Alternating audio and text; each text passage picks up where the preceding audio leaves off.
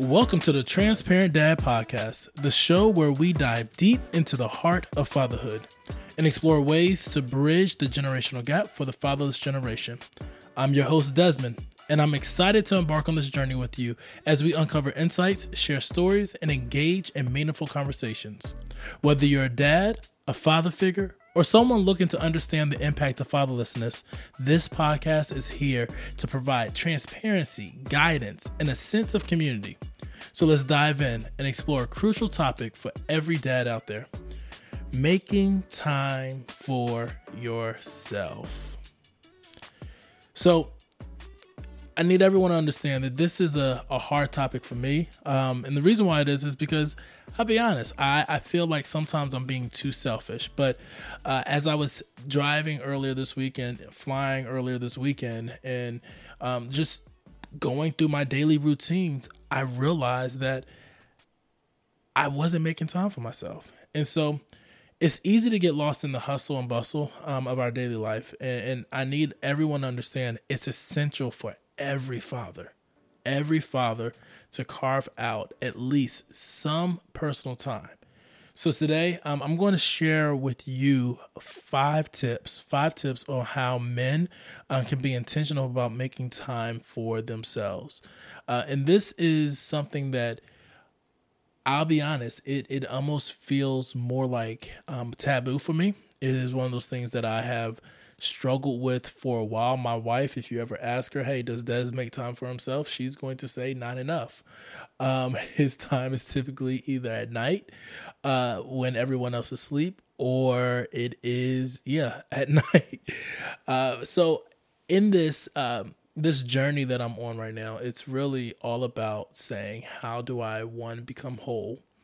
And that means trying to build back some of the pain, some of the aches, some of the challenges that I've faced through my life. And this is not one of those sob stories, but this is just things that I've examined about myself. And I'm trying to be more cognizant of making sure that I'm not passing those traits and those innuendos and those weirdos things down to my kids. And so today we're just going to talk about some things that I've done to just really just try to reset, and some things that even along this journey, even this past 2-3 weeks that's been hectic, I got off path. And so sometimes you have to revert yourself, and you have to get right back on the saddle and just say, hey, let's reconnect, let's reset and figure this out. So today is just really talking 5 tips. And these 5 tips is going to be real simple. First one we're going to talk through is prioritizing your well-being.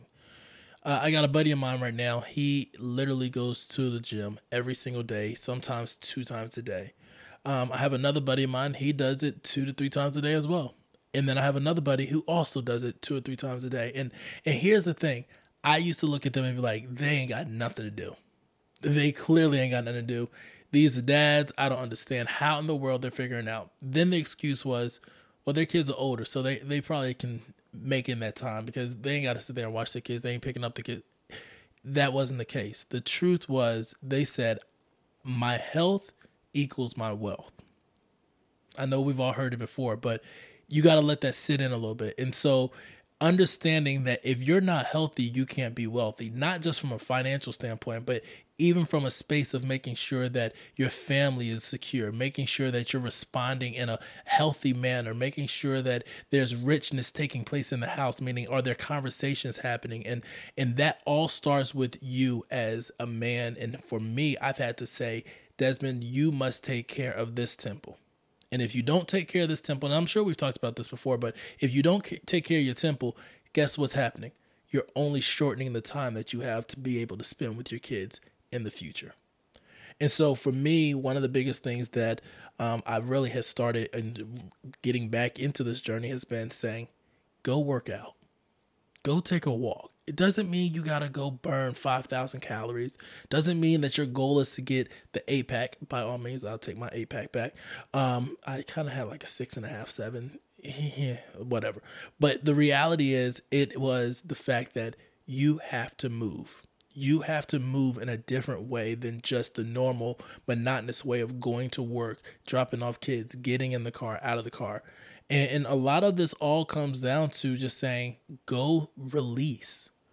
when you're lifting that weight, when you're walking and you're just breathing in that oxygen and that fresh air, you're setting yourself up to release the stresses, the weights, the pains that's sitting on your neck that you didn't even realize. And what it does is it also defogs your thought process. It allows you the opportunity to come back into your element and into your environment and be like, what's next? And so in this has been one of my biggest challenges, but at the same time, one of my biggest tasks this year. I have literally said, what task of working out are you going to do? Whether it's the Peloton, whether it's going for a quick 15-minute walk, whether it is going to the gym, spending 30, 45 minutes, and whatever it is, make the time. You make time for everything else. And I think it was Tunde, she said it one day during one of the Peloton workouts. She said, we go everywhere else to plug in. We will tear a building down to go look for a charger to plug in our phone. But that same energy that we put in to try and make sure our phone stays charged and for us to stay connected to the world and stay connected to the people, stay connected to the gram, we don't put that same energy into ourselves to make sure that we stay plugged in into our health. So we have to make sure that we're prioritizing our well-being. But in prioritizing your well-being, that doesn't always just mean fitness. That may also mean mentally, meaning finding a therapist, getting that time. And I'll be honest, my goal for October is by the time I end October, have a new therapist. Whether it is a marriage therapist, whether it's just a me therapist, that's my goal. And that goal is set solely saying, I want to have a space that I can release. And while I have my community, we talked about this on the last episode, I also need to have a space to where while you feel that your community may not be biased and they're going to give you the naked truth, and my community is real, they're real, but there always needs to be another opinion. There always needs to be another thought. Yes, I know what everyone says. It's not about what other people say, it's what God says. I get that. But sometimes you need people to help weigh in. Sometimes you need someone to help weigh in and say, well, Desmond, did you think about it this way? You know, your response, the way that you're coming off, it's coming off this way. And so in that, it is just truly saying, can you really embrace other ways of just checking in on your well-being? And so for me, I have a few right now. Physical, second is mental, and then the last one is emotional. And that emotional space of well-being is just saying, what do you need? And being open and transparent enough to tell that to your partner. So for me, I've told my wife, hey, I need some affirmation. And that may be something that a lot of dads may need. For me, I've also said some things such as, hey, I need at least another 15, 20 minutes of just resetting to where I'm not feeling like everything's falling in. Or even there's those moments that I just say, hey, I'm at 10%. And that's the moment, and that may be the cue for my wife to say, hey, you know what, kids, let's go take a ride, or whatever that may be. But making sure that you're prioritizing your well-being and then also communicating that to everyone else who's around you, that will help them hold you accountable for it. Number 2, scheduling alone time. Yo, this is something I do not do at all. My alone time is when I'm recording this podcast. I kid you not. But I thoroughly enjoy it. But I don't schedule it. And so one of the things that I think that helps a lot of people is to say, if you schedule this time, you block this time out, then that means nothing else can interfere. Unfortunately, my life doesn't work like that, but for others it could. Because for me, I try to be as flexible as I possibly can. But here's the thing, as a father, we can't always be flexible for everyone else and forget to be and completely abandon our position and our post of saying, where did I recharge?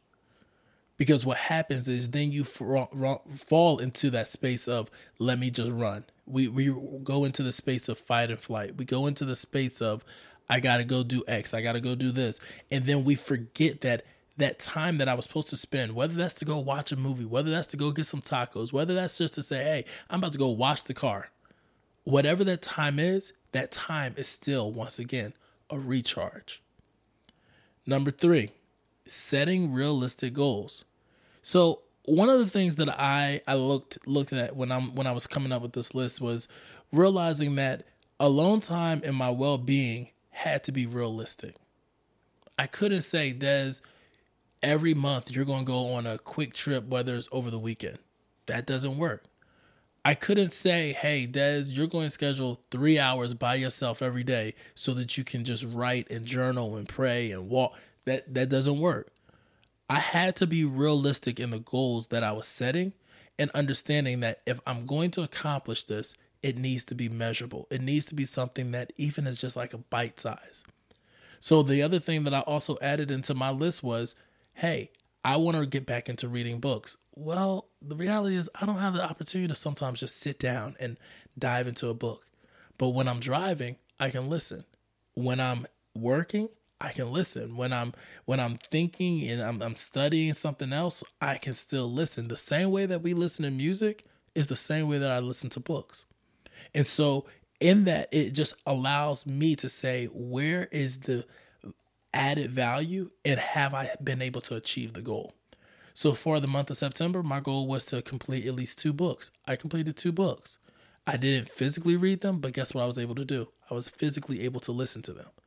And that realistic goal has empowered me to say, now what can I do next? Same thing when it came to working out. Hey, my goal was at least 15 to 20 minutes. That was just the goal.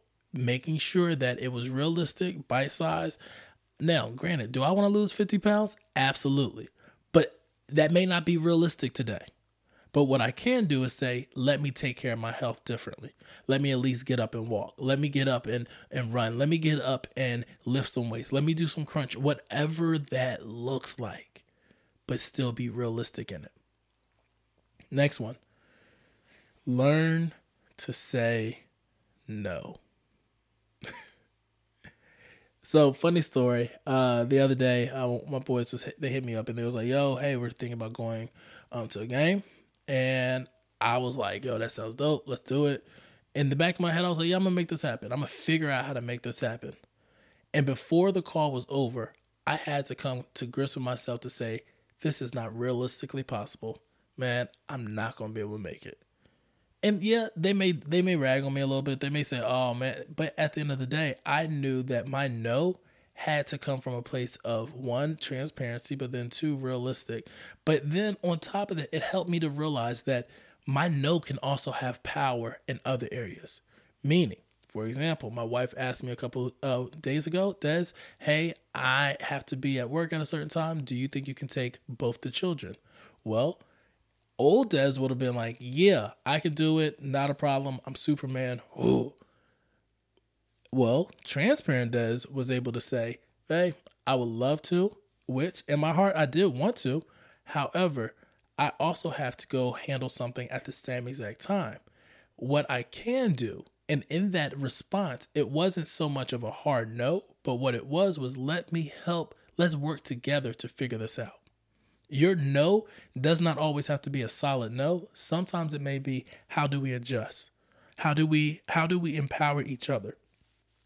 How do I politely decline and say, "Hey, I'm just not up for it"? And that may happen. That may be the time that when you're saying no, you're able to refuel yourself and actually set that alone time aside. Figure it out. Guard your time. Next one. This is the last one. Use technology wisely. Oftentimes we run into the space of thinking that I have to know what's going on every single time. I got to make sure that I'm connected to my calendar. I got to make sure that I'm connected to my text. I got to make sure that I'm connected to the gram. I got to make sure that I'm keeping up with the threads. What's CNN say? All of these things become what we call distractions. Everything is a distraction to where when you get done your day, you have to say, did I accomplish something? The answer usually is, I accomplished a whole bunch of little things, but nothing actually got finished.